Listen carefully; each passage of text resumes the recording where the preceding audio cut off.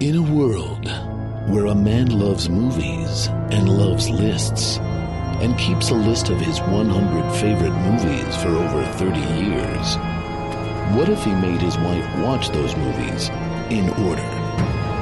And what if he made her talk about it on a podcast? Would she like them? Would she hate them? Can this marriage possibly survive this podcast? Find out what will happen in a world called Craig's List.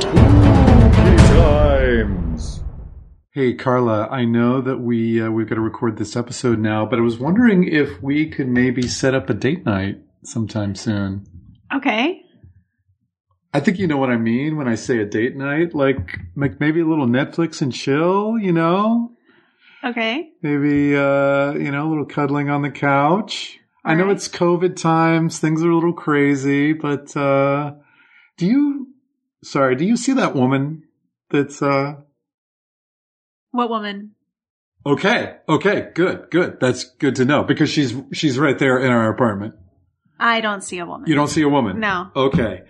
I really would like to move up this date night ASAP. Craig, did you sleep with someone else recently?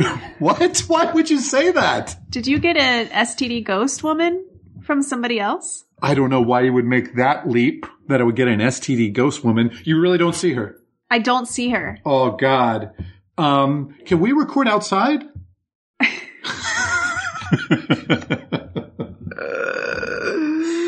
The real ghost is Benny, who is on the couch looking for that pillow to fuck. We've moved it. It's not there. He seems upset. But you don't often drop the F word. Fuck? Yeah. I think I've said it once or twice on this podcast. Okay. I include a strong language warning. You do. Yes. Cool. Yeah. We lost our family-based listeners early on. We're all adults here. I hope so. Hello, Craig's listeners. Carla, we're getting close to the end of October. We are. I can't believe we really stuck it out. I can't believe I've stuck it out. I believed you would have stuck it out. Sure. But I would have believed that I would have dropped out by now. 31 horror movies in 31 days? Easy. Yeah. I mean, I don't know if it's been easy, but we were doing it. It was like really fun and easy. And then there was a dip where it was kind of hard and annoying. But now we're back to fun and easy again. So I think I can ride this till the end of October. What was the hard part? Almost exactly halfway through. It just started to feel like a chore. Yeah. But, I mean, we're on pace to put out 11 episodes of this podcast in a month. That's crazy. And we didn't put out 11 in a year for the last year. So, say what you will, America, but when we take on a project... We go for it. We go for it the second time around. The first time around, we didn't we were totally lazy deliver and on that. We put it off. But the second time around, we nail it. Yeah. We did finish Craig's List. We did. And we wanted to keep it going for one extra bonus month. They're so bored right now. What are we talking about? I want to figure out what our next project is. Oh, I don't know. America, we're going to do a month of Thanksgiving movies. I feel like you just asked me out in front of a bunch of people, and I'm like, I don't want to say yes. Keep your options open. I understand. We're going to start with Home for the Holidays, and then we're going to do Planes, Trains, and Automobiles. Oh, yeah, that counts. That's a Thanksgiving movie? Yep. Okay. And then... Why are you making stuff up right now? This isn't happening. Chicken Run? Are there turkeys in Chicken Run? I have no idea. All right. This is probably going to be it for a while, but it's been really fun doing this month. And for this episode, we're covering some, what are we calling them, Carla? Spooky times movies. Well, they're all spooky times movies, but this episode in particular, we're doing... Modern classics. Modern horror classics? Modern horror classics. Okay. Yeah. I chose, I think, three 3 movies from the last 5 years that we feel are worthy additions to the canon. Well, 2 out of 3 of them were on my list, too. Okay. 2 of them you'd seen. One of them I've been trying to get you to see for a while. I'm curious to see what impact, if any, it had on you. He's found another pillow. This is amazing. So I think the sound of us on recording a podcast gets our dog horny. Craig's listeners, let us know. Does that have that effect on you? Or is it only... He literally never does this unless we're recording. I don't understand. Is it just to mess with us? I think he's trying to get our attention. Yeah. And it's working. He has it. He has our attention. So much that we've abandoned the format of the podcast to address it. But yeah, I think that... we have a format. We don't have a format. And I think when I say modern horror classics, I'm not, as I explained on the first episode, I'm not really a hardcore genre guy. So I kind of dabble in a lot of different things that have maybe crossed over into critically appraised, in some way. I'm certainly an Oscar guy. I gravitate to more prestige movies. So I'm curious for people who are more like hardcore horror heads, what are the movies over the last 5 or 10 years that are maybe a little under the radar that you would include in the canon? And they might be more like hardcore examples of the genre, meaning they're more gory or disturbing than we have really been seeking out. But I'm still curious as to what is out there. But I feel like these movies all crossed over into, if not wide acceptance, then at least wide awareness of their existence. Yeah. And so the movies we're going to talk about today are from 2017, directed by Jordan Peele, Get Out. Yep. From 2014, directed by David Robert Mitchell, It Follows. And from 2019, directed by Ari Aster, Midsommar. Yes. Those are the ones we watched. We did watch those 3 movies. They didn't know that though, Carla. So. Right. No, I know. And I think all 3 directors are definitely very talented directors who are just kind of starting their careers, and I'm excited to see what they come up with next. I think they have various degrees of success with what they've been trying to do thus far, and we'll talk about that a little bit. Carla, do you feel that these 3 movies are worthy of inclusion as modern horror classics? For sure. Yeah. Oh, cool. I mean, I said 2 out of 3 of them were on my list, so yeah. Some of these we've addressed a little bit in our year-end episodes on Craigslist. Certainly when Get Out came out, it was all over our top 10 list and our performances list as well. I forget exactly. You singled out the woman who plays the housekeeper. It was one of your top 10 performances, I think. And I think you probably had Daniel Kaluuya in there as well. And I certainly did. Midsommar, I think I had definitely had in my top 10 for the year, and I had Florence Pugh in my top 5 performances. It Follows, I think I had more like number 20 for its year. I think it does some things incredibly well, but maybe doesn't pull it all together. Right. In the way that these other 2 movies do. But I think because it has such an amazing premise and some unsettling images and moods in it, it's a movie that's kind of like sunk into my spine a little bit and is hard to shake, Yeah, it has some good jumps too. Jump scares. Definitely. And one of the things we do at the beginning of each of these episodes is I kind of ask you, what's scary to you about the particular thing, if we're doing witches or vampires or what have you, because these don't have really anything in common other than being recent. I'm just curious as to scary-wise, horror-wise, what about these 3 movies for you? We'll talk about kind of their quality as movies later, but in terms of scares, how would you rate them? What about them scares me, you mean? If anything. I think with Get Out, the idea of somebody hypnotizing you and taking over your will, your personality. Yeah. It's almost like an Invasion of the Body Snatchers kind of movie. We've talked about various categories for different films as we've been kind of organizing this month. And at one point you proposed doing a body snatching trilogy and including Get Out in that, which I think would be apropos. Yeah. So that's what scares me about that one. Also just how insidious white people can be. Yeah.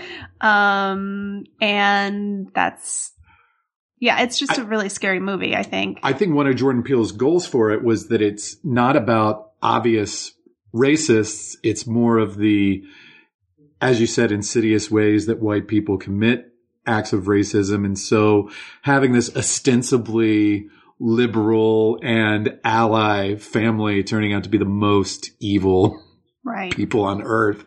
They would have voted for Obama a third time, though. That's right. And then for It Follows, it kind of has the same scary vibe that Nightmare on Elm Street has for me, where it's like, you can't really go to sleep ever. Yeah. Not that it's attacking them in their dreams, but like, you have to be awake all the time to be aware of, the things and the people around you.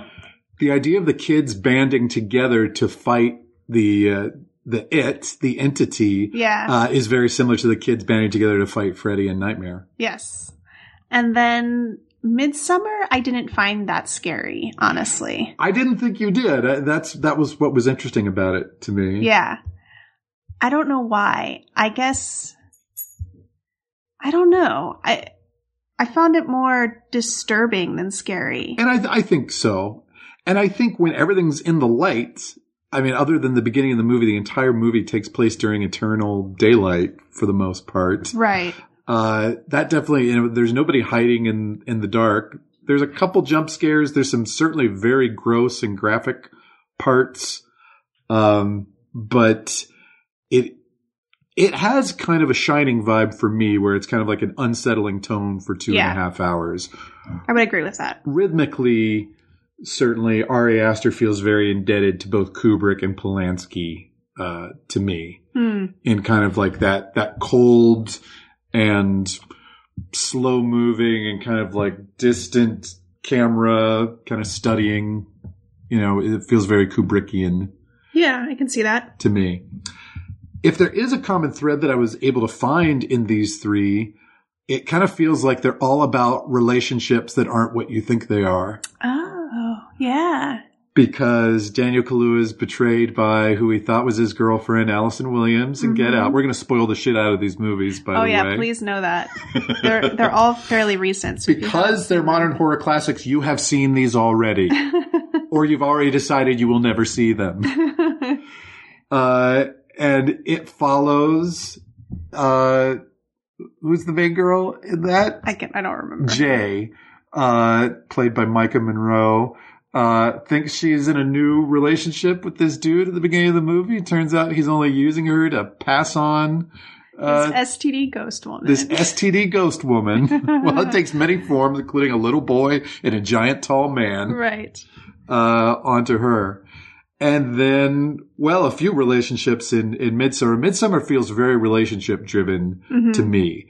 So you have Danny and Christian, who are the central couple, who are, to me, like that quintessential couple in their 20s that just should break up and, should have broken up 2 years ago. Right. Yeah. But circumstances are just kind of keeping them together. And then they make the mistake of going on a trip together when they already should not be in this relationship.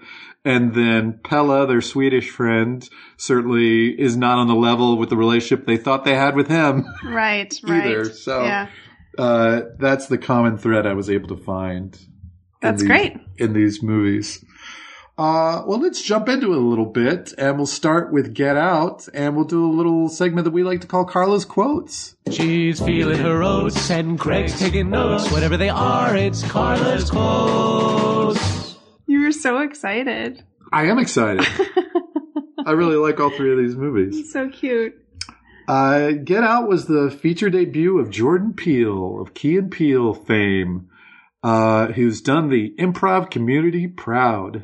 He sure has. I knew him in Chicago around 20 years ago and certainly not surprised with all the success that he's had, but like the degree to which he's kicking ass is amazing. Yeah. I mean, I think he's made 2 masterpieces. Yeah. I really liked Us a lot too. We considered adding Us, but we only had rewatched it pretty recently, just a couple months ago, when it felt like maybe too soon to revisit that. Mm-hmm. For Us, I almost like Us slightly more, or I think Us is a more complicated movie in some ways, but they're both just terrific. I think for me, not that we have to compare the two because they're different things, but I feel like Us I would watch more, but Get Out is almost a perfect film, I think. Yeah. Does that make sense? Yeah. So Daniel Kaluuya plays a young black man in this. He has a white girlfriend, and he's going home with her to meet her parents for the first time, and they live in a very isolated house. Never go to an isolated house. Yeah. There's one thing we learned this month. This movie was shot in Alabama, the same state where Gerald's Game was shot. So definitely don't go to an isolated house in Alabama. Although I suspect that this is actually... I think he's in New York, according to the movie, right? I thought that they were, driving to upstate New York. Yeah, somewhere in upstate, but there's nowhere in upstate that is that isolated, right? I have no idea. I haven't spent much time in upstate New York. Well, you should get there. Get to Albany. I know there's a little community in Albany that I know will take good care of you if you're cool with getting branded. No, thank you. This movie was widely acclaimed. It received nominations for Best Picture, Best Actor, Best Director, and it won for Best Screenplay for Jordan Peele. I think Daniel Kaluuya probably should have won Best Actor over Gary Oldman as Winston Churchill. Oh, for sure.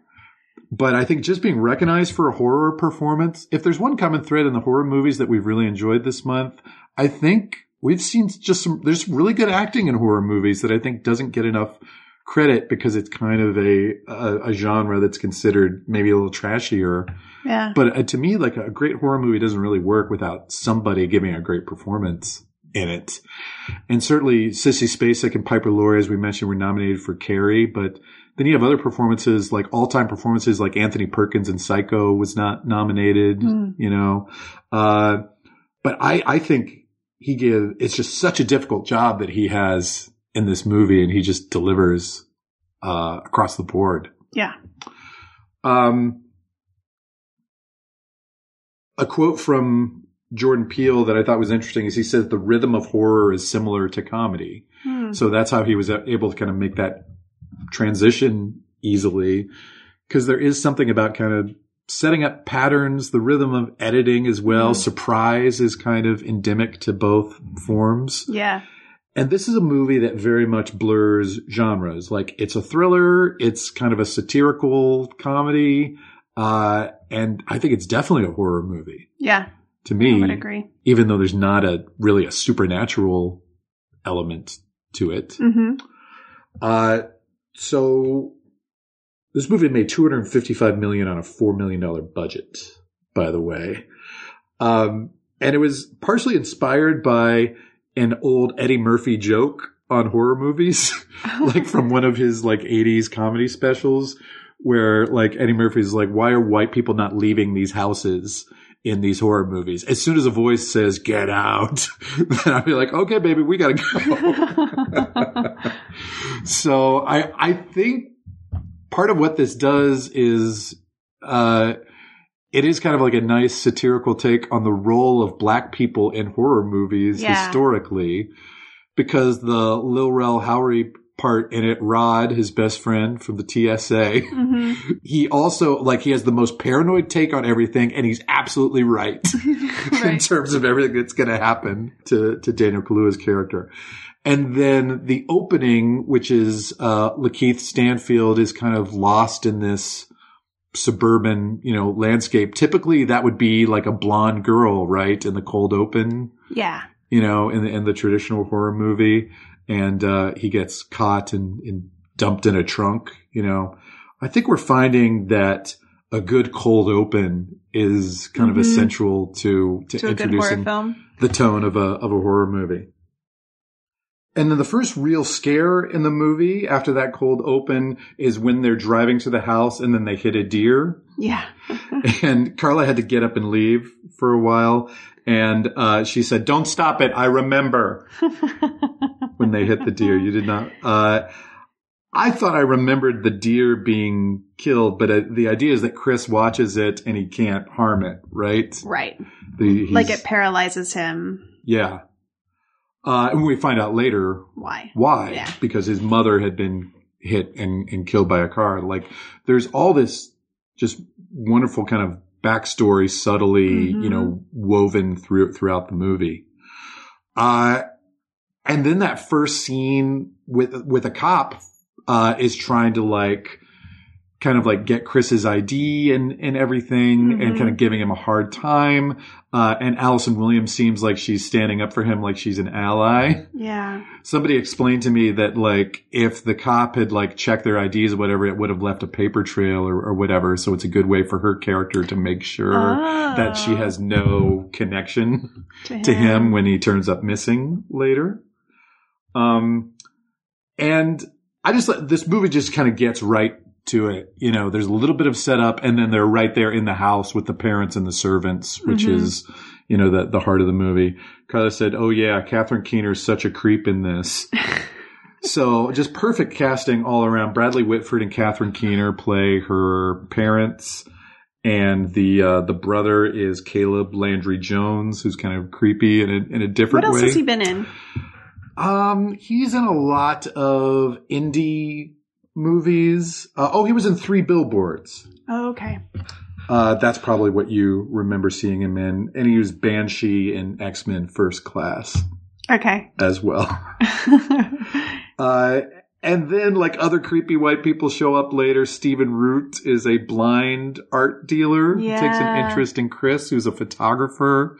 And supposedly he has an amazing eye for art despite not being able to see. Yeah. But he'd love to be able to see again. But especially, the thing that really kind of sets the tone are the creepy housekeeper and the creepy gardener who are black, and we don't quite know what's going on with them. And they talk in a really stilted way. And they smile a lot. To Chris, yes, and they smile a lot. At inappropriate times. Yeah. Yeah, I think the thing that is going on with the brother character is microaggressions, right? Yeah. Which is a word I only learned this year. Well. That is in itself a microaggression of sorts. Yes. I guess it took me that long to learn it. But I mean, it does something similar that I think Lovecraft Country does, which is kind of make the everyday black experience into horror. And when he has to deal with being the one of only 2 black people at this gigantic party and everybody kind of giving him these backhanded compliments, and kind of making race awkwardly a part of the conversation. Right. I mean, that must be something that people have to go through all the time. Yeah. But, I don't know that it's ever been depicted, that way on the big screen. Right. Yeah, that part where he tries to talk to the one other black person that he sees. And, he's trying to just connect to him as the only other black person at the party. Yeah. Is so I mean, we've never experienced that before. And it's just awful. And you see how he code switches or tries to a little bit, when talking with black people or who he thinks are black people. Right. As opposed to the family. You mentioned the gardener, and you said, could he be any creepier? Oh boy, I was coming off of Friends. You've been watching a lot of Friends lately, but the whitest thing right before seeing this great movie. Of course, Matthew Perry starred in Studio 60 on the Sunset Strip with Brad Whitford, so that was that's also it. That's the connection, the reference. And then I love the scene when he goes upstairs during the party and then suddenly all the people at the party go quiet. Yeah. And Carla said, "Holy shit, that's so creepy." Yeah, it's such a good moment. you just watched the original Stepford Wives recently, didn't you? I watched some of it. Which I have never seen any version of it, but Jordan said that was a major influence. I can see that, yeah. On the tone of this movie, I guess. Especially with the way that the black maid and gardener are behaving. I don't remember their names. What are their names again? Well, they're grandma and grandpa, we find out later. Anyways. Georgina and Walter. Yes, so the way that they're smiling is so, I can see that as being from the Stepford Wives. This recently showed up on a list that I thought was pretty great in the ringer of best movie twists of all time. Number 1, spoilers, was Luke, I Am Your Father, which it seems like a good choice. But I guess the twist in this is especially that Allison Williams has betrayed him. Yeah. Right? It's awful. It's so sad. But the reveal in visuals of him looking through these Polaroids of all the other people that she's conned. Yeah. Including Georgina, right? Right. And Walter. Yeah. That's such a great way of doing it. Yes. It's so smart. And even then, you maybe suspect that, how much of a role does she have in this as opposed to her parents? But is her mom hypnotizing her? Exactly. Yeah.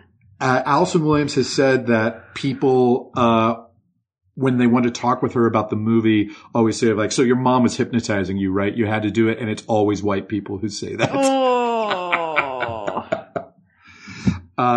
But to see that she's totally evil and totally in control of what she's doing is that moment on the stairs where she turns from crying about not being able to find her keys and then just having her keys in her hand and her just looking at him and I can't let you go or whatever. Yeah. And then the way that he reacts to that, you can feel his heartbreak. It's so good. So what's happening is that Catherine Keener is hypnotizing him and then they're going to steal his body and they're going to inject Stephen Root's soul? Mind in there. I'm not totally sure how it works. It doesn't matter. Behold the coagula. That's all that I know. But his friend Rod, who's house sitting for him with a really adorable dog, is onto him. I like that. These are some of the, obviously Lil Rel is the comedic relief of the movie, which is kind of much needed because the tone is so intense throughout. But he goes to try to convince the authorities and nobody believes him. Carla said, makes me so nervous. I just feel like I'm on the edge. I think this is when he's tied to the chair at the end. He has to watch the video explaining what's happening to him. I also feel like a Rosemary's Baby connection there, where obviously of your significant other has betrayed you and has a secret plan for your body the entire time. And then there's I think the dad's name is Roman too, which would be a little nod to Rosemary's Baby. And then he kills the shit out of the brother with a bocce ball. He deserved it. He impales Brad Whitford on the antlers. Deserved it. Carla said amazing. And then, it says right here, they deserve it. That's a Carla's quote. She's listening to I've Had the Time of My Life and drinking milk. I have to tell you, this is, there's so many incredible shots in this film, but this is the one that hits me so hard when all this awful stuff is happening to him in the basement and Jordan Peele cuts to upstairs and Allison Williams is listening to the Dirty Dancing soundtrack as she's looking for her next boyfriend that she's going to con. Yeah. And she's eating, what are they called? Fruit Loops? Fruit Loops with her hand. They're dry in the bowl. Yeah. And then she picks up her glass of milk and drinks the milk. It's the most white girl. It's so on point. And all my white fragility makes me oh God, it's so true. This is, you see me. This is such a white woman thing to do. You see me for the monster I am. But I think that's where his comedic instincts to crosscut at that moment. Yeah, you know, so good. Really serve the movie, and kind of like the tonal shifting, you know, throughout the movie really is part of what makes it a classic. Yeah. I think. And then it's just a bloodbath at the end. He chokes her. Carla said, "It's so good." And then like the idea of after he's, you know, finally defeated this evil family that's been trying to, you know, steal his body, we see a siren go on and the cops show up. So the original ending that Jordan Peele wrote, it says Chris is arrested by the police after strangling Rose. Instead of rescuing Chris, Rod meets him in jail and asks him for information about the Armitage family to investigate, but Chris insists that he stopped them and everything is fine. Peele intended this ending to reflect the realities of racism. By the time production had begun, however, several high-profile police shootings of black people had made discussion, in Peele's words, more woke. After gauging reception at test screens, he decided the film needed a happy ending, but felt a moment where the audience believes Chris is about to be arrested would preserve the intended reaction. Yeah, and it does. Mm-hmm. And this is the third time I've seen this movie, and I still, like, my heart stops a little bit when I see, like, that police siren go on. But no, it's Rod, and he's T.S. motherfucking A, and they drive off into the sunrise, maybe? Yeah. It's a great ending. It's a really great ending. I mean, I can see why that original ending would be effective, but I do think he's right that after we've seen this guy go through so much, it's really nice to have that. We talked about this in the Stephen King episode too, which is like, give him a victory. Yeah. Here. I need some hope at the end there. Yeah. I mean, he still does get his point across with the cop stuff at the end for sure. We've had the full range of movies we've picked of the most bleak endings possible. Yeah. We'll get into that in Zombies a little bit, I think. And then movies that feel like leave you a little more satisfied and glad that a character got out. Right. He got out. He get out? He get out. He get out. And then he got out. Any final thoughts on this movie, Carla? No, I think it's great. I'm glad that we rewatched it. So then we checked out It Follows, which we saw together on the big screen when it came out. Yep. I think we saw it at the Los Feliz 3 right here in Los Angeles. I had already seen David Robert Mitchell's first movie, indie movie, which is The Myth of the American Sleepover. I have too. I love that movie. Had you seen it before, It Follows? Yeah. You think? Yeah. So it's a kind of a very, very like typical indie debut, I think, of kind of like non-actors or unknown actors, all like teens on the last night of summer, I think. Right. You know, similar to kind of a Richard Linklater feel. And it just kind of goes around and, you know, shows all the relationships there. He kind of did something interesting in that movie, which is like made the time a little fuzzy, which is, I think nobody has a cell phone in it. I thought he did that in this one too. He did. Yeah. Deliberately. I guess none of the cars are from any more recently than the 90s. Okay. There is one moment where a girl has like this little clamshell, like a cell phone e-reader. Yeah. Like she's reading Dostoevsky on it. Yeah. Or something. So like that's the only like advanced technology that we really see. All the televisions are like old tube televisions. They're only watching old media in it as well. And it says the time frame of the movie is intentionally kept ambiguous so that it resembles a dream. I also think he's not quite my age. I think he's somewhere between my age and yours. And I think he just remembers his childhood and like identifies with that more. And of course, also with horror movies, it's the central conceit of a horror movie in the year 2020 is like you have to account for cell phones somehow. Right. I know it's been the case for 20 years now, obviously, but you know that they need to be incorporated into the story somehow.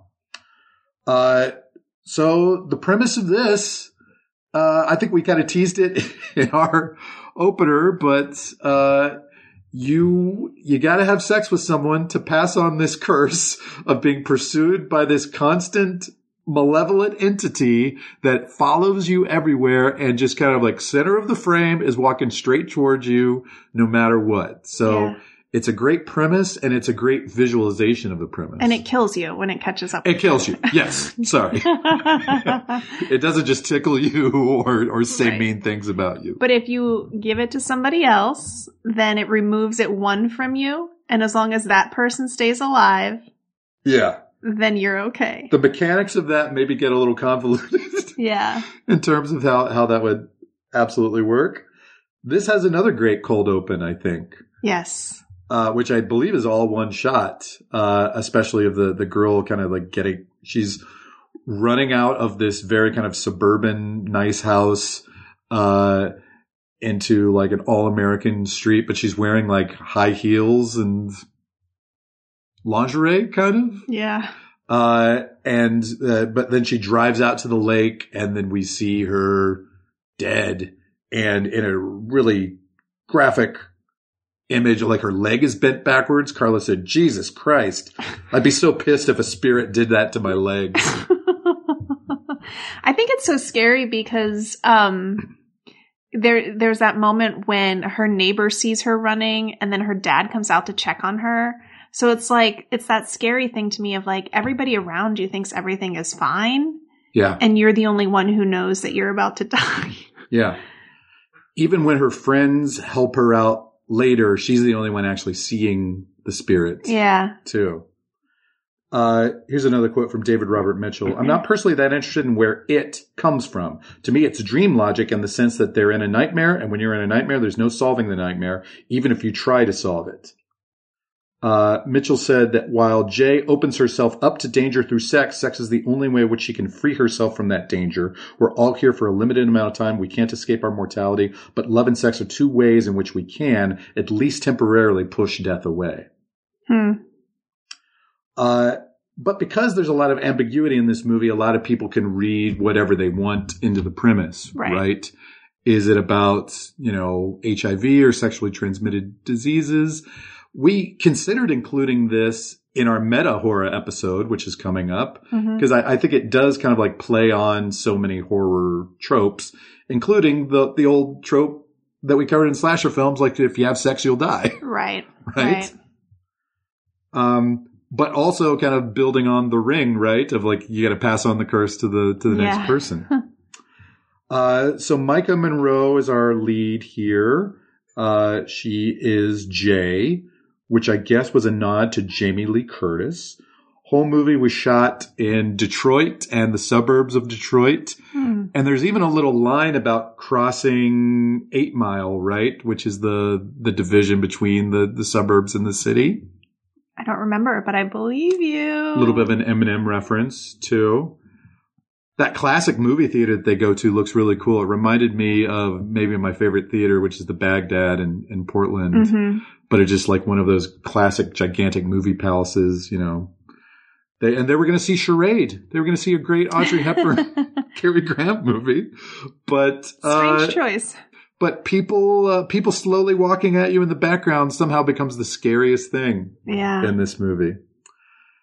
Apparently George Romero and John Carpenter were big influences on the making of this movie. And there's definitely a synth score that sounds like a John Carpenter score. It does, yeah. It kind of sounded like Stranger Things to me. Yeah, which is definitely a John Carpenter homage. So she goes on a date with this guy that she barely knows and has sex with him in the car. Carla said this was such a huge mistake. And then he chloroforms her. Carla said, oh, no good. And then we're like, oh, what's happening? Is he going to kill her? No, he's just warning her, and he kind of gives her the rules of the thing. It's such a great, terrifying way to give us the exposition of the film, which is he ties her to this wheelchair. He takes her up on this abandoned, construction site, and he's basically going to wait there with her until she sees the monster or whatever, so that he can explain everything. And then it takes on the form of a naked woman. But you don't realize that's what he's doing until he's... you think he's going to kill her or something awful. Oh, yeah. It's such a clever, scary way to do that. Carla said it's actually helpful to fold laundry during a scary movie. Oh, yeah. I was folding laundry. So I think if you get scared, find a repetitive task to do. Yes. Get your body engaged in some other way, and maybe your mind will be distracted. Now, she also has a sweet friend, Paul, who's like her childhood best friend who has a crush on her. And he volunteers to stay with her once she's kind of freaked out by what's happening. Carla said, eager beaver. Then you said, it's just like A Nightmare on Elm Street. Yeah. Because he lives across the street, right? Or no, a different guy lives across the street. He lives nearby. Yeah. That's for sure. So over the course of the movie, the entity takes on several bodies or several images. Which one did you find the scariest? I think the little boy, when he climbed into the shed, was really scary. There's also the peeing girl in shorts. Yeah, they explained that peeing thing later, didn't they? I don't know. But I think the scary one for me is the tall man. The tall man, yeah. Who is literally, they found a guy who's 7'7". Amazing. To do that. Yeah. And so she's locked in her room, her friends want to come in. She opens the door. Oh, thank God, it's just the friends. And then the fucking entity in the form of the 7'7" man comes right in. Oh, it's so scary. It's really scary. Carla said it's sweet how kids like to help each other. We should do a genre of kids helping each other out in horror movies. I do love that. The kids from It, like you were saying, were like, hey, let's figure this out together. It's so fun. One of David Robert Mitchell's strength as a director is the use of 360 panning, so it feels like that's something that's going on constantly in this movie is panning back and forth to look for the entity. And then you start searching the background of the frame of is it there? Is it just a regular person or is it actually the entity? There are so many times when that happens, when you're like, oh, that's the entity back there, but it's not. But then it is. But then you don't know. Here's Carla on the various actors playing the entity. The casting call for this was submit your creepiest clients. It's a non-speaking role. Why does he want to show boobs in all these shots? It's always a left boob. It is. That was a pattern. Which was whenever he showed a woman as the entity, her left boob was hanging out. Mm-hmm. Maybe there's a hidden meaning in that. No, I think he was just creating a pattern and he likes boobs. Even the mom. Yeah. Let's normalize breasts. The adults are kind of in the background for this. It's almost like a Charlie Brown episode, right? There are a couple of parents and teachers, but you don't really see them or get to know them. It's kid-centric, which feels, again, like an homage to horror classics. That's how his first film was, too. Yeah. And then he did Under the Silver Lake, which was a gigantic clusterfuck, although an interesting gigantic clusterfuck.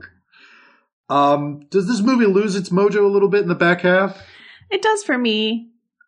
I'm still glad we rewatched it. I think it's really interesting. But I don't like the idea of them being this is how we're going to kill the thing, and then them failing, and then it just ending. Mm-hmm. Don't introduce the concept of they're going to try to kill it then. Do you know what I mean? Let's just see them learn to live with it or whatever. Right. Yeah. It's, apparently that was his idea where it's almost like a Scooby-Doo kind of thing of it's a bad idea to think that they're trying to do, but it does feel a little bit like a switch in baits. Yeah. Or just kind of like a letdown. The idea wasn't fully realized. Yeah. Carla said, yeah, that's right. The ending's not great. I had forgotten. She also said, teen sex is so sexy, makes vomit noise. Here's a quote from Quentin Tarantino on this movie. He said it had the best premise I'd seen in a horror film in a long, long time, but it's one of those movies that's so good that you start getting mad at it for not being great. Yeah, I can see that. And I could say there's also a few Quentin Tarantino movies that are like that, too. Do you think What's-His-Face, the director, said that to Quentin? Yeah. That was his response. Yeah. Hey, Quentin, how about Once Upon a Time in Hollywood and every movie that you've made since Pulp Fiction? But I think that is kind of true. And there are some movies that are so promising that they're almost, rather than a movie that's kind of mediocre all the way through, right? They're almost more infuriating than movies. That's totally what I'm trying to say. Yeah. You and Quentin said it better than I did. It just wasn't a fully formed idea by the end. He said, the movie keeps on doing things like that, not holding on to the rules that it sets up. Like, okay, you can shoot the bad guys in the head, but that just works for 10 seconds. And then all of a sudden the things are aggressive and they're picking up appliances and throwing them at people. Now they're strategizing. That's never been part of it before. I don't buy that the thing is getting clever when they lower him into the pool. They're not clever. Right. Quentin Tarantino's saying Yes. this? Quentin, he has got a lot of opinions about this. Well, I mean, the guy has opinions on movies. That's for sure. It also occurred to me, and this is probably true of Midsommar as well, this is very much art house horror. Yeah, for sure. Right? I mean, all of his films are like that. Yeah. I mean, it's maybe, I'm maybe in the Venn diagram that likes a good horror movie, but also if it has some like art house trappings. Yeah. A little bit. I could see if you're more of like, you want chills and thrills and scares and gore, this movie might not totally deliver for you on all that. But it definitely like gets under my skin. Yeah. I would watch it again and just remember that I didn't love the ending next time. So you would start the movie knowing you didn't love the ending. Correct. And then just be prepared for that, or you would be surprised all over again that you didn't love the ending? I mean, I would want to be prepared, but I'd probably be surprised. Okay. Should we watch it every Halloween? We could. Okay. I think that's the third time I've seen it. It was only the second for me, so just the first time. It was on Netflix for a while. Yeah. Or one of the streaming services. We had to rent it this time. Yeah. Are we ready to move on to the third and final movie Yeah. for today? Okay, cool. So this movie came out last year, directed by Ari Aster, a new horror director who wants to make horror movies and is very committed to it. He did Hereditary, Didn't see it. which was a somewhat divisive movie. I think this movie was maybe even more divisive. Carla, are we divided on Midsommar? I don't know. How do you feel about it? I hate it. No. I think it's really great. I saw this movie. I was working in Richmond, Virginia last summer on the new Walking Dead series for 1 week. Humble brag. And zombies. Right? Yeah. So I was in Richmond with nothing to do. And I went to see this movie at like 2:00 on a Wednesday in Richmond, and it was weirdly packed. Mm-hmm. And this movie it did well, like it made back its budget and, turned a nice profit worldwide, but it wasn't like a huge hit in America or anything. It was just so weird that as multiplex in Richmond, everybody was seeing Midsommar.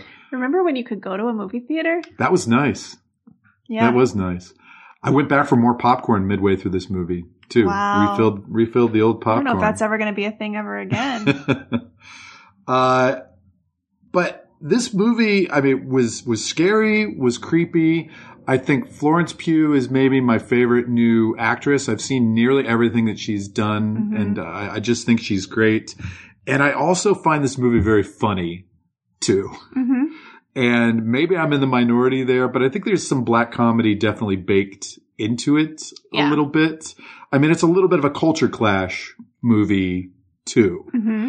And it's kind of ugly Americans who find themselves in this, isolated Swedish town trying to adhere to the customs there and not doing very well with it. And the Scandinavians are more like polite and friendly, but also like there's maybe like a little passive aggressiveness there. Right. And then you see the degree to which their different ideas on culture are different in horrible ways. Yeah. And like I said, I think it also nails that kind of like bad relationship in your 20s. And I think all the relationships between Christian and his various grad student friends are very well drawn, as also like Danny being the fifth wheel within this group. Mm-hmm. Yeah. So you had been told the plot of Hereditary from start to finish. Right. Because I said I was at a party and I said I would never go see it. And so the guy just told me about it. Well, I thought it was Eliza, right? No. Okay. It was a guy. Really? Just a friend. Who was this guy? So you find out, and so you'll never see that. I will never see Hereditary. I do not need any of that in my mind. I saw Hereditary and I thought, I don't know if I like this movie, and I'm maybe even a little angry at it, but I think this director is a new great auteur. And you love Toni Collette. That was your favorite performance, wasn't it? It's still my favorite Toni Collette performance ever, which is high praise because I always think she's great. Yeah. And it's basically just a movie about a family dealing with a tragedy. It's almost, for most of it, it's more drama than horror. And then it goes off the rails in just a crazy nutballs way that either, is an incredible ending or makes you walk out of the theater in furious, perplexed anger. Mm-hmm. And Midsommar maybe is a similar arc. I will say, on the last podcast, I was talking about how people were messaging me about Addams Family Values and how much they loved it. I probably had just as many messages about Midsommar with people either loving it or being like, I walked out of the theater, or as I left the theater, my friend and I were talking about how much we hated this movie. Yeah. So Ari Aster is doing something. Yeah. He's creating something powerful that people are having visceral reactions to. He says his next horror movie is going to be 4 hours long. Oh my God. I am all That's in. That's ridiculous. These dumb directors. Nobody wants to watch your 4-hour movie. Apparently the opening mural that you see, for like 5 seconds in the opening credits tells the entire story of the movie. If you look at it. In the opening credits? Yeah. I don't remember at all. There's like a mural that's like one of these like woven things that they would do in the village, okay. And because later when the newbies are kind of going around the village and they come across Connie and Simon, who are the other outsiders from London, see this tapestry that shows a woman falling in love with a man, placing flowers under his pillow, and then hiding her pubic hair in his food. I saw that. Which is all stuff that happens in the movie. So there's an opening tapestry that has the plot of the movie. Oh, okay. In it. There's a quote, a breakup movie dressed in the clothes of a folk horror film. That must be from Ari Aster. So it's basically, for him, it's a breakup movie. Yeah, he said that he had just gone through a breakup. I read about this. Why did I read about this? I don't know why. What did you learn? Just that he said he had just gone through a breakup, and so it was inspired by like a relationship coming to an end. Yeah. Yeah. So the beginning of the movie, Danny she has a mentally disturbed bipolar sister. She's getting like texts from her. She's worried. I guess she lives with their parents in some other city. She's worried about them, and then finds out that her sister has killed her parents and herself in a murder-suicide. And we also kind of see Christian and his friends. He wants to break up with her, but now she's had this horrible tragedy happen in her life and he can't. So they're kind of stuck together. He's supposed to take this trip to Sweden with all of his buddies. He doesn't tell her about it. He's kind of gaslighting her, the whole time, but she kind of insists on tagging along and does. So the plot of the movie is kind of set into motion. When they have the shot of the parents in bed, Carla said, "Are they dead?" And I said, "I think they might be, Carla." Because I know this is a horror movie. And Carla, at one point during that conversation with Christian, started singing the Dixie Chicks song, Gaslighter. When we really see her being the fifth wheel among all these dudes, Carla said, "I feel like I've been this girl." Where it's so clear that none of the guys want her there. Yeah. And she's just like, but this is my boyfriend and I'm just hanging out.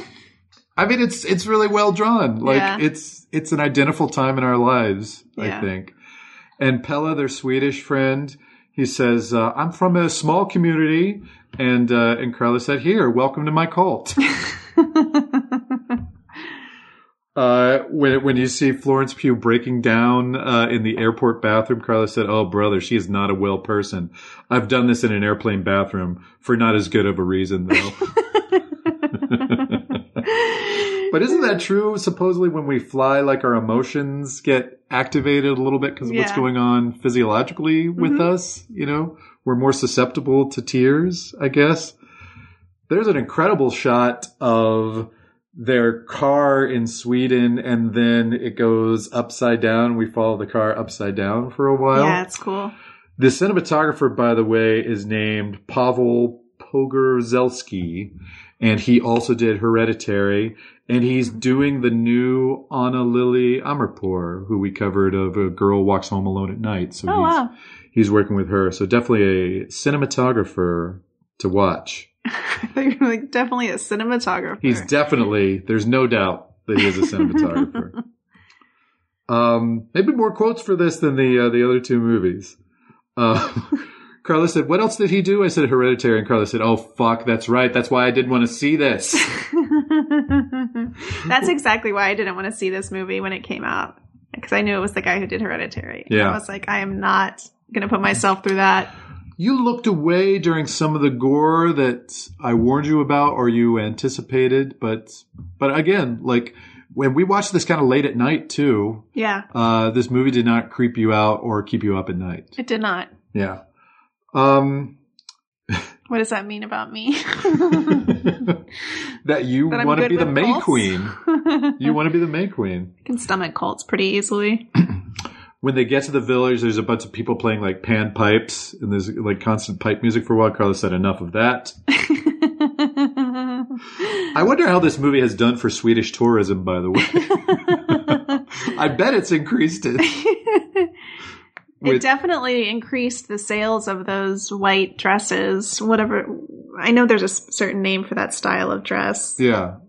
Peasant dress? Peasant dresses, yeah. Yeah. And I think it was a big Halloween costume last year. Was either that or Florence Pugh with the May crown, with the flower crown and the flower dress. That's a great idea for a Halloween costume. Where would we wear it this year, though? Where would we wear it? But I think just like the Timberline having people wanting to stay in room 237, I bet everybody's going to this. Although the whole movie was shot in Hungary, by the way. Oh, really? So it's a real region of Sweden, but they did not shoot there. Will Poulter, who's kind of the smartass friend Mark, apparently you can tell a lot of his laugh lines he's not on camera for. Like you kind of hear him in the background. Apparently they dubbed in jokes of his just to kind of lighten up the mood. Oh, yeah. A little bit. Carla said, "That guy's such an asshole." But as you know about assholes in horror movies, they die. They die good. They did. Well, I guess a lot of these quotes are some variation on what the fuck. When we saw the mural with the pube, that was one of them. That was one of the what the fuck moments for Carla. At one moment, Pele is kind of going through the different stages of life in the village of like, the first 18 years of your life, and then you turn 36, and then you turn 54. And then they said, "What happens at 72? And Carla said, "They kill you." And sure enough, there's two elder members of the village, and they're marching them to the top of this mountain.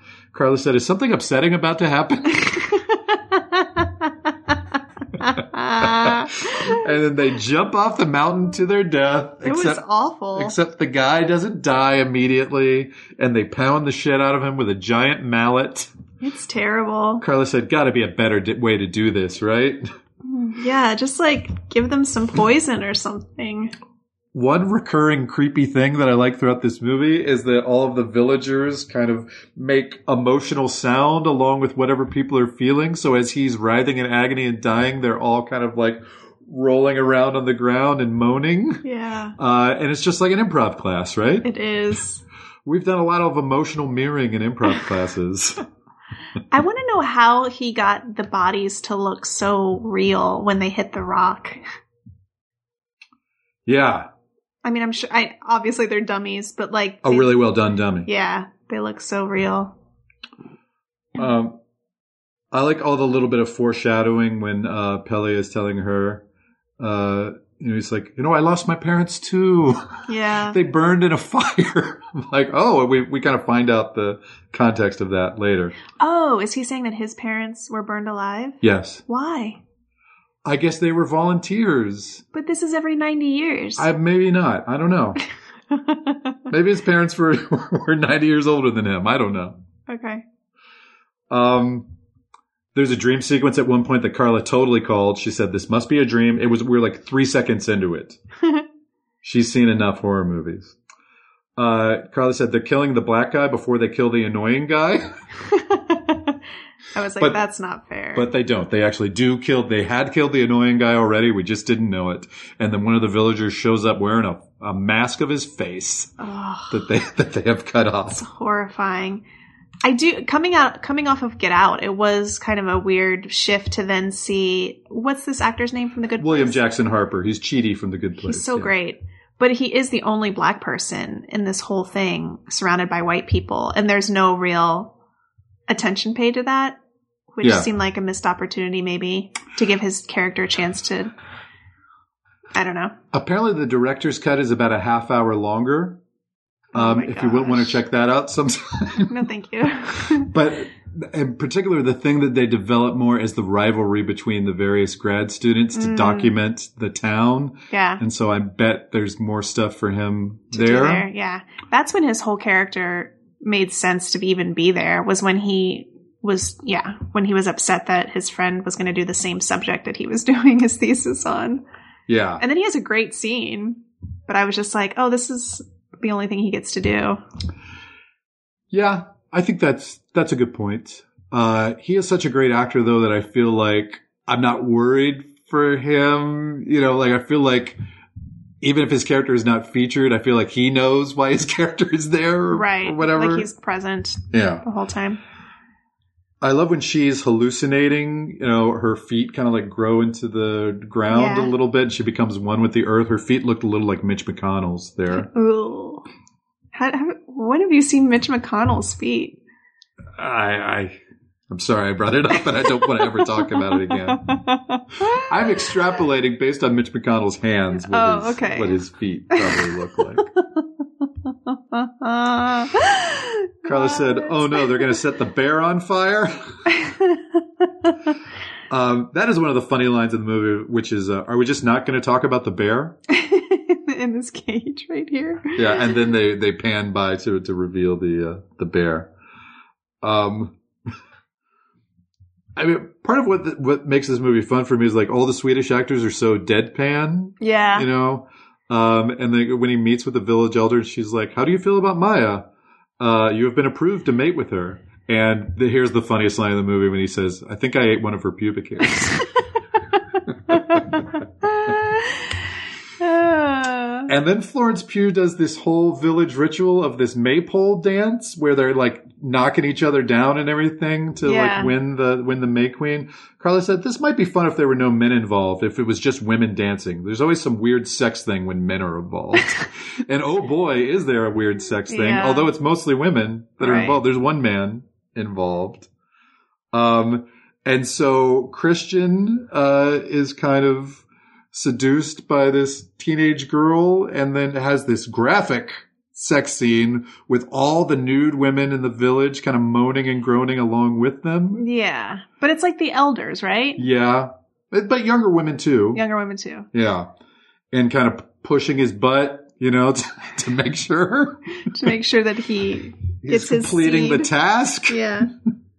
I mean, at that point, probably this movie has several, well, I hate to call them in or out moments. That's more of an in and out moment.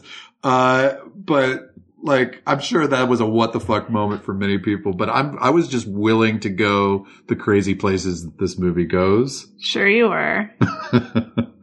Carla said, I feel kind of bad for him.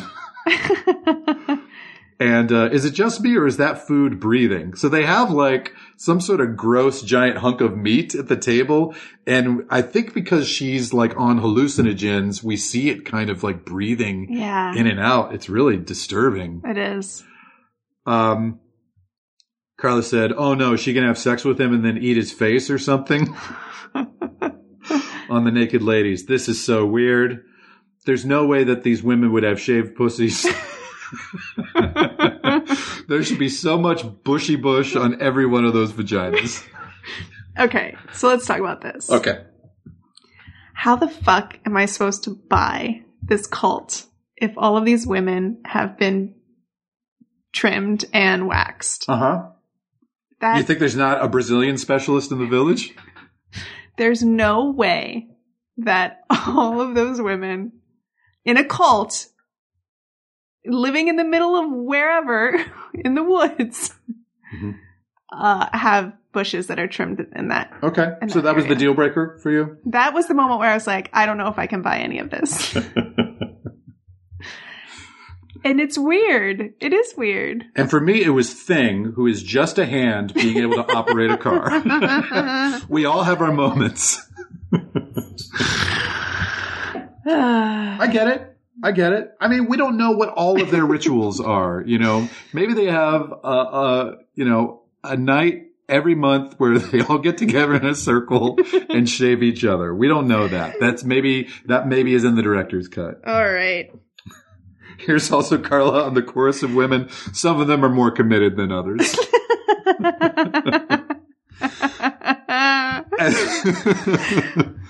I feel like if you had got this part, you would have been fully committed. It's true, though. Some of them were just like... and others are really going for it. Yeah. And then Danny is told not to, intervene, but she goes in, takes a peek at what's happening. She's horrified by seeing her boyfriend in this sex ritual. Yep. And then the great scene where she goes back to her cabin and is breaking down, and all the, handmaids of the May Queen are, making all of her crying sounds along with her. And Carla said, this is a Herald opening for sure. Improv reference if you don't get it. Improv. Soon the Herald will be a non-reference because nobody will be doing it. Oh. And it turns out that for the 90th, every 90 years, they got to sacrifice 9 human lives. So all of Danny's friends, the 3 guys that they brought, the couple from London, the old folks that we already see get smashed to death at the mallet, and then 2 volunteers, which are younger guys from the village.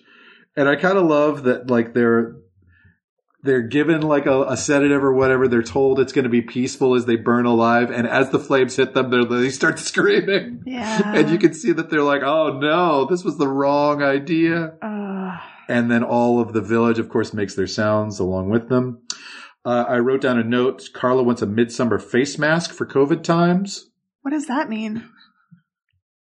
Well, I don't know if that means you want Mark's face. No. Maybe you want a lot of flowers, or Carla wants a midsummer mask for COVID times. What does that mean?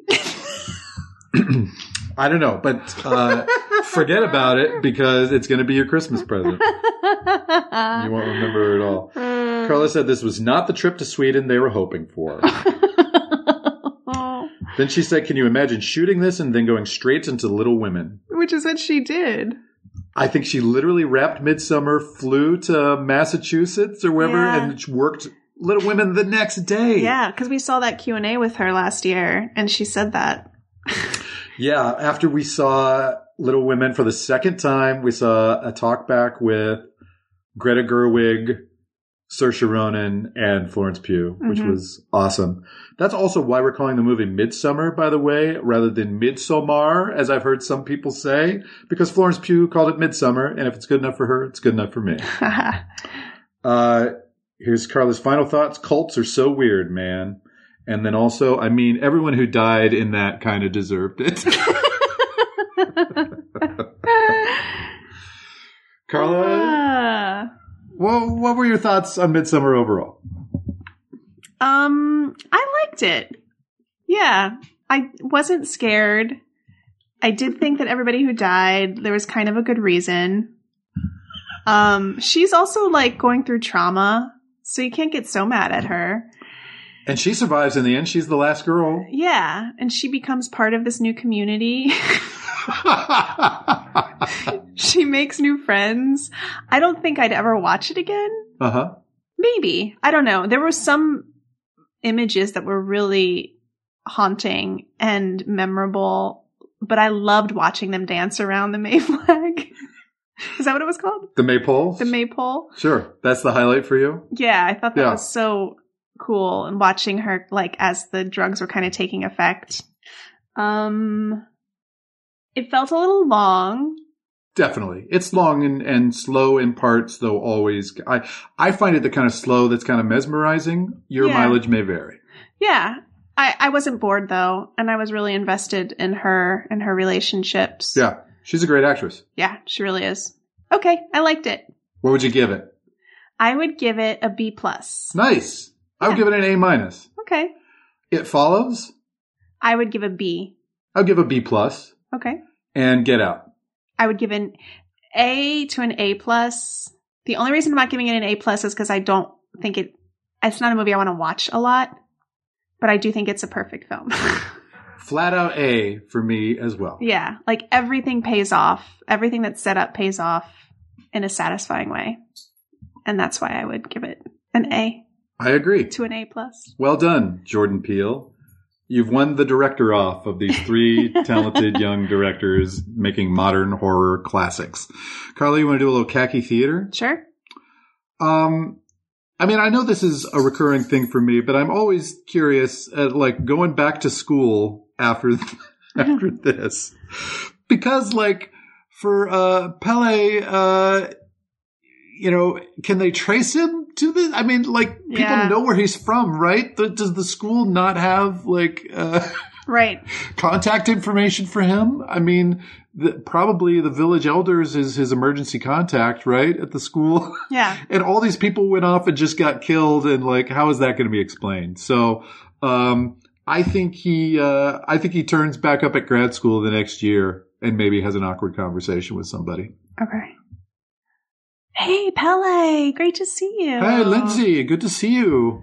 Wow, you look tan. Oh, thank you. I got a lot of sun, like 24 hours of sun for 9 days. You were going to go back to Sweden, right? Yeah. I went back to my village. It was very nice to get back. Oh, yeah, and all of your friends went with you, too. Yeah, that's right. Mark and Christian and Danny. Yeah. And Chidi.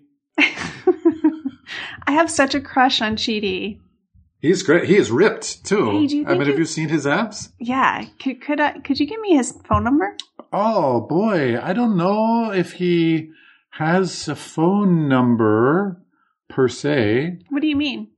Well, I think he decided to stay there in Sweden and gave up his phone. So really? Yeah. Oh, that's too bad. Can I show you pictures of my village? I would love to see pictures of your village. Yeah, this is what it's like. It's very pretty. Oh my God, what is that in the background? Is that I'll pay no attention to the bear. Is that a bear walking towards the frame? Yeah, it's just walking in slow-mo right in the center of the frame. Don't look at this mural either, because that's going to tell you exactly what happens in the village. I'm sorry, is that a shaved vagina? I'm so glad you asked. Because I don't know if you have a Brazilian guy that you see. I don't mean somebody from Brazil. I mean a guy who does Brazilian waxes. Yeah, I do. Oh, you do? Uh-huh. Okay. Well, that's good. That's good. How do you like them? They're okay. Okay. Well, see, in our village, the women get together once a month and shave each other's pubes. I can never go to that village. I'm super not interested in that. Really? You gotta come. Please.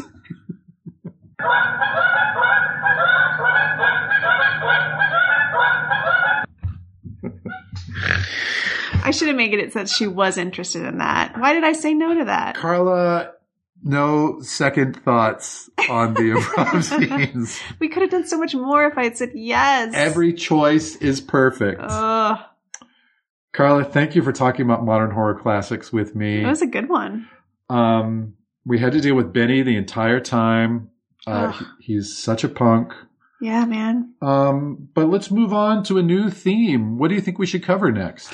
Well, we got to do it before the 31st, so we got to get into zombies. I've put it off for as long as possible. It's time for zombies, people. For zombies.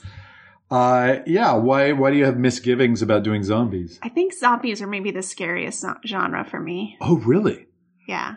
For me, it depends, because you got fast zombies, you got slow zombies, you got worldwide pandemic and destruction, or you got zombies only happening in a local area kind of way, you know? Yeah. It is a genre that's been, especially since Walking Dead, it feels like it's really exploded as a genre. But I feel like we picked 3 really good ones. Me too. In that we picked a real old school one, we picked a comedy one, and we picked one that was recommended to us that we had never seen, and that, spoilers, that we really dug. Yeah. Okay. So, brains, zombies are next. I was a slow zombie. Yeah, thank God. So we'll see you on another Craigslist spooky time. The list is an absolute good. The list is life.